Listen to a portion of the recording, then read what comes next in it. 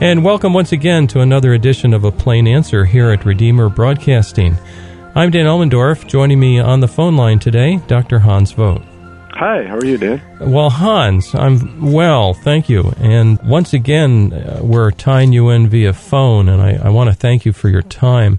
Earlier this week, you sent me an email regarding Syria, and our listeners may recall that last week we talked about Syria, and we touched upon whether or not it was wise, from our opinion, from our vantage point as Christian men, that the United States may attack Syria.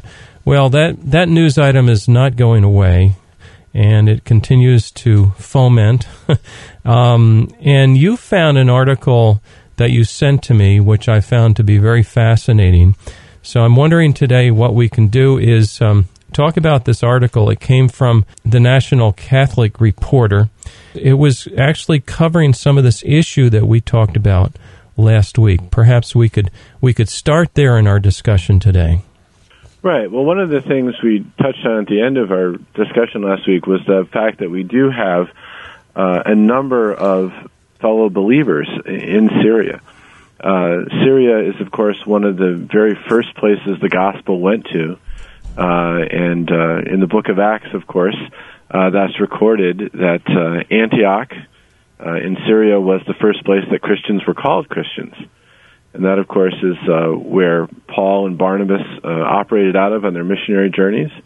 And so this is a very old, one of the earliest centers of Christianity. And to this day, there's about 10% of the Syrian population who are Christians. And so I think as Christians here in America, we should be concerned about their fate in the midst of this ongoing civil war in Syria. Right. And this article that was written by John L. Allen, Jr., it started off, second paragraph, talking about the regime of President Assad, but that these Christians that are in Syria generally prefer Assad's regime to the likely alternative, and that is the rising Islamic fundamentalism, and as they put it, the Iraq-style chaos in which religious minorities such as themselves would be among the primary victims. Well, that's right. I mean, obviously, in a perfect world, you would want to be living in a country with a democratic government and full freedoms, and including freedom of religion and so forth. But we don't live in a perfect world, and you have to choose among imperfect alternatives. Assad, the current leader of Syria, is a Muslim. He's an Alawite Muslim, which is an offshoot of Shia Islam. And so he belongs to actually a religious minority within Syria and within the broader Islamic Middle East. And so a lot of his support comes from other religious and ethnic minorities.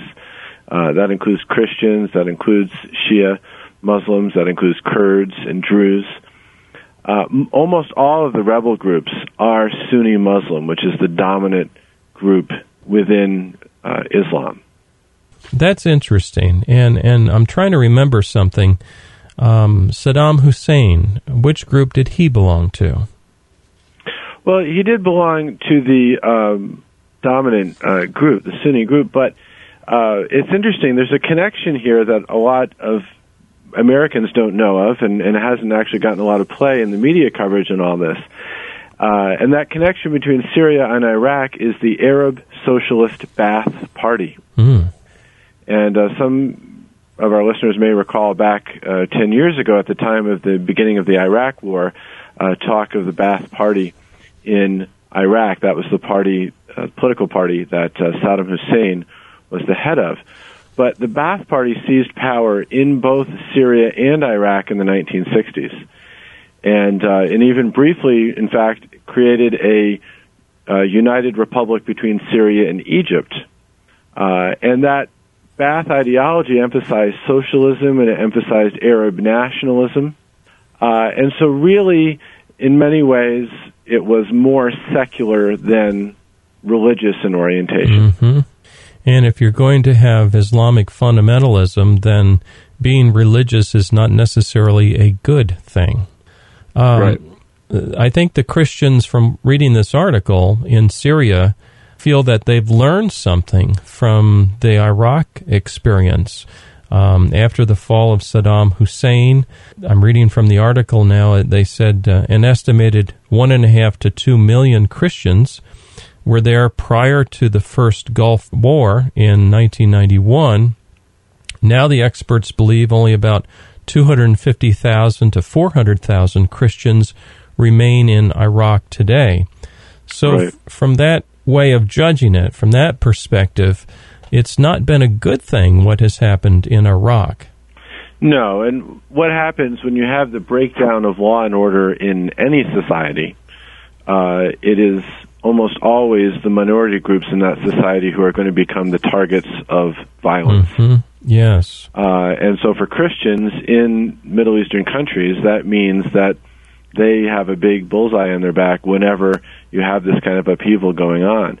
And certainly the folks in Syria have seen what's happened, not only in Iraq, but what's been going on in Egypt and in Libya, where, again, not as much coverage on the mainstream media as you would like, but certainly Coptic Christians in Egypt and Libya have been repeatedly attacked and their churches bombed and subject to violence and death. And, they don't want to see that happening in their own country.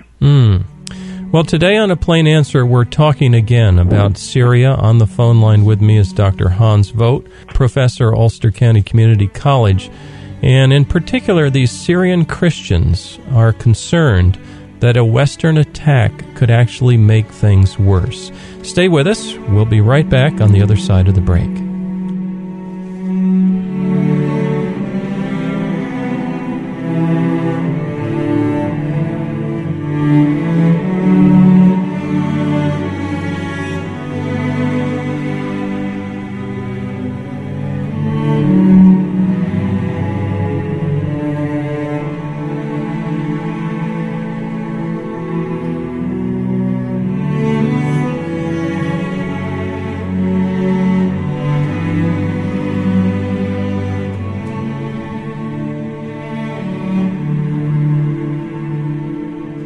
We'll be right back with our program in just a minute. Now, a reminder that your gifts to this ministry enable us to bring you thoughtful, Christ-centered programming 24 hours a day. Would you prayerfully consider helping us with a tax-deductible gift this month? Redeemer Broadcasting is a 501c3 not-for-profit broadcast ministry. We're entirely listener-supported and have no advertisements. If you would like to help support us this month, and perhaps in the future, our mailing address is Redeemer Broadcasting, Post Office Box 1520, Olive Bridge, New York, 12461. Once again, Redeemer Broadcasting, Post Office Box 1520, Olive Bridge, New York, 12461. Stay with us now for the second half of our program.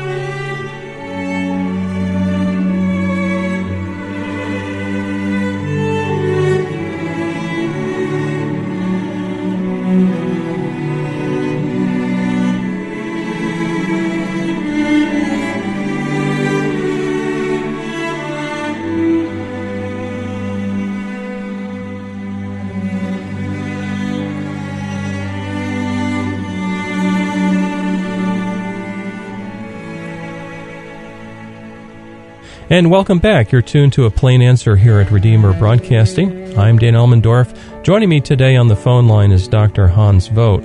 We're talking about Syrian Christians and how that some of them, maybe all of them, or at least most of them, believe that a Western attack on their country would actually make things worse for them as Christians existing in Syria. Before we go too far, Hans, I'm wondering, what kind of Christians are there in Syria? I feel so very ignorant. All that we know, all that I know is American Christianity, and this is such a large world. What kind of Christians do we find? And by that I mean denomination or Christian tradition. And the reason I'm asking this is just by way of education and also by way of saying that, hey, we have a lot in common with these Christians, these brothers and sisters in the Lord. We may not agree 100% down the line, but when we compare what we all believe concerning the Lord Jesus Christ as being the Savior of the world, compared to what, let's say, Islam would teach, then we do have an awful lot in common. So with that as the backdrop, what kind of Christians do we see there in Syria and some of these other countries over in that part of the world? Right. We have really quite a variety of different Christian denominations within Syria. Most of them fall into one of two branches. One is the Greek Orthodox Church. And in fact, the largest single Christian denomination in Syria is the Greek Orthodox Church of Antioch. And then the second one is the Melkite Church, which is Orthodox that is, Orthodox as in Eastern Rite, in terms of its liturgy and its practice. So the liturgy would be similar to a Greek Orthodox service. Priests can marry, but they are in communion with the Roman Catholic Church. Oh, that's interesting. Okay. And then you have a number of smaller denominations, which are Syriac or Chalcedian. And these are branches of Christianity we know very little about in the West. They broke off a long time ago. Basically, the Council of Chalcedon, which is back in the 450s A.D., and they disagreed with one of the conclusions of that council, and so they split away. And many of them are ethnically Assyrian, so they are actually descendants of the people, the Assyrians in the Bible, the Assyrian Empire. Wow. And they still speak a language which is very close to the Aramaic that Jesus and his disciples would have spoken 2,000 years ago. This whole area just really, I find it very fascinating. And so these Christians from various walks of tradition, I think it's safe to say are often persecuted.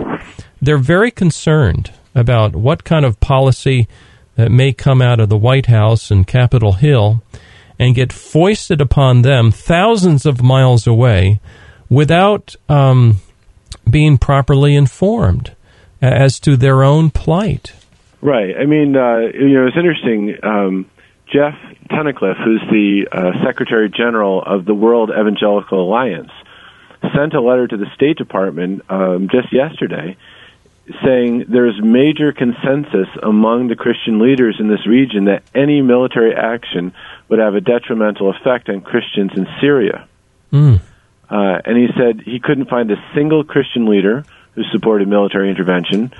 And he said that 2 Syrian pastors had told him independently that Christians have received threats from Islamists who say that a regime change in Syria would basically mean Christians would be forced out of the country. Yes. And I happened to notice there was a quotation here earlier.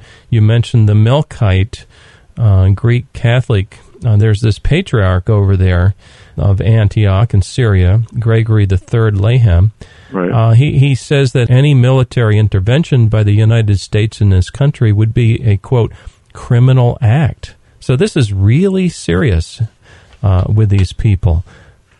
Absolutely. I mean, one of the aspects of just war theory is whether or not the military action has any plausible chance of success and what impact it's going to have on the people in that area.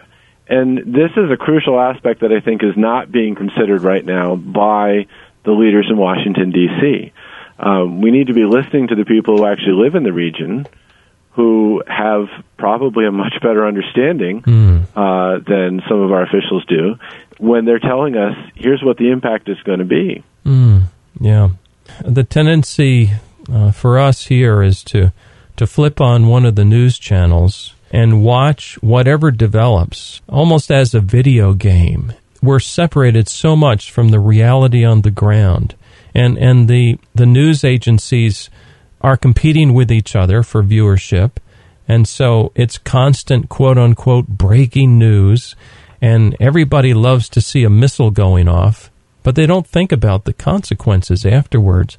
I was reading another paragraph here. It says, observers believe tens of thousands of Christians have fled the conflict zones. They're talking about since the outbreak of civil war in 2011, some going into internal exile and others seeking refuge in neighboring countries, Lebanon, Jordan, Turkey, Armenia. And it's estimated that in May there were about 10,000 Christian refugees from Syria in the nation of Lebanon alone. So just imagine, we think it's hard when our job changes or we lose a job and we have to move maybe 100 miles or even more. These people are losing everything they have and they're fleeing for their very life. And so it's hard to relate to what's going on. Well, that's right. I mean, Samaritan's Purse, Franklin Graham's organization, reports that there are over 50,000 refugees who have fled Syria into northern Iraq in the past month. Half of them children, and many of these are children who have been separated from their families. So you can imagine, particularly these children who have been forced to flee their home, they're separated from their families, they're utterly lost and confused and, just feeling alone. Probably 2 million have fled Syria since the start of this war. And a lot of these are well-educated, middle-class families, and some of them are even, they're kind of embarrassed about being refugees and being put into a position where they have to depend on the kindness of strangers. So it's a very tragic situation. Now here's a unrehearsed question, as all of them have been really. Suppose you were the president right now, President Hans Vogt. I would vote for you, actually. I like that. But suppose Hans was our president right now. What kind of decisions would you be apt to make, knowing what you do right now regarding Syria? Well, I don't think airstrikes or cruise missiles or whatever is the answer at this point. We do need to be, I think, working very hard to try to secure an end to this conflict. And since, right now we have the leaders of the G20 in Russia who are meeting right now in St. Petersburg, and that includes Russia and China, who are the main superpowers backing Syria at this point. I would be putting a whole lot of pressure on them. And using all the leverage I had to get them to put pressure on their contacts in Syria to, find an end to this conflict. Yes. And we certainly, I think everyone agrees that we don't want to see poisonous gas used against citizens or even enemies for that matter. It's just something that, the Geneva Convention had outlawed that years ago. Yep. So it's an awful thing, this poisonous gas. But then again, killing people is an awful thing no matter what you use, I suppose. Right. There's a quotation at the end of this article. I've referred to it a lot. You sent it to me. The National Catholic Reporter by John L. Allen. There's a quotation here where he's quoting somebody, and it says, "I believe there will be a time coming when Christians of the Middle East will no longer look to the West for support and perhaps to better strengthen their roots with the Eastern culture and civilization, ... to Russia, to India, to China," is the quotation. Now that's amazing that our country has so thoroughly and quickly abandoned the Christian tradition, such that these Christians of the Middle East really now have serious doubts as to the support of America in their cause. Well, it is. It's incredibly sad. They naturally feel, and I think they have a right to feel, that they've been abandoned and overlooked and ignored, really. We need to remember, as believers in America, that the church is bigger than America. Yes. The body of Christ is found all over the world, and we're connected, and we're to be praying for one another, building one another up in love, supporting one another, encouraging one another, all those one another exhortations that Paul makes. Well, those don't just apply to our fellow Christians down the street or in the next state, but they also apply to those Christians who are living in Syria, in Iraq, in Egypt, in wherever they are on the globe. The gospel of the Lord Jesus Christ is international in its flavor. It's not an American gospel. It's not a Syrian gospel. It's the gospel of Christ. And so we must care for our Christian friends, brothers and sisters in the Lord, whether they've got a Roman Catholic tag behind their name or a Greek Orthodox tag. When you, again, like we opened up, when you compare that to what we're facing with radical Islam, we have so much in common. Exactly. I mean, to me, it kind of goes back in many ways to Augustine's statement about, in the essentials, unity, in the non-essentials, diversity, in all things, charity. We all agree on the Apostles' Creed. We all believe the essential tenets of the atoning sacrifice, the death and resurrection of Jesus Christ, that he is fully God and fully man, that he is the Savior of the world. We disagree about things, of course. Sure. And those theological debates are fun. At least I think they're fun. But still, the bottom line is we are in this together, and we do need to be supporting and encouraging one another. So the next time we come across a news report, and it may not be in the mainstream media, by the way, where we do hear of these physical attacks, churches and meeting places being torched, Christian businesses being looted, and sometimes Christian women being targeted for assault. We need to have a great compassion, great feel for these brothers and sisters in the Lord and what they're going through. There's one report here, I guess it came from the Christian Post in December of 2011, that fundamentalist taxi drivers in rebel-controlled areas of Syria had vowed to attack any unveiled female client who tend to be Christians. And so these people really have a bullseye on their back, as it were. And please, please pray for the Christians right now in particular that are in Syria and who are undergoing terrible stress and terrible time. Well, just a wrap-up thought, today on the phone was Dr. Hans Vogt, professor, Ulster County Community College. Hans, just a wrap-up thought. I see we're just about out of time. Well, when we talk about the situation, and it's easy to be swept up in rhetoric, and certainly President Obama is a very eloquent speaker, and certainly the tragedy that's going on in Syria and the use of chemical weapons is an awful thing. But we need to avoid the trap that the ends justify any and all means.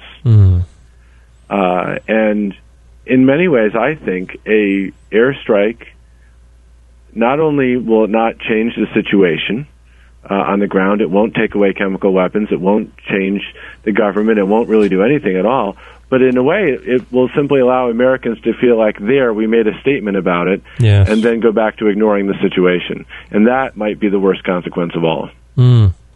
Well put. Well, thank you so much, Hans, for joining us again here for another edition of A Plain Answer, and a reminder to our listeners that this is available online, this particular discussion, as a podcast. Check it out. We're found at redeemerbroadcasting.org.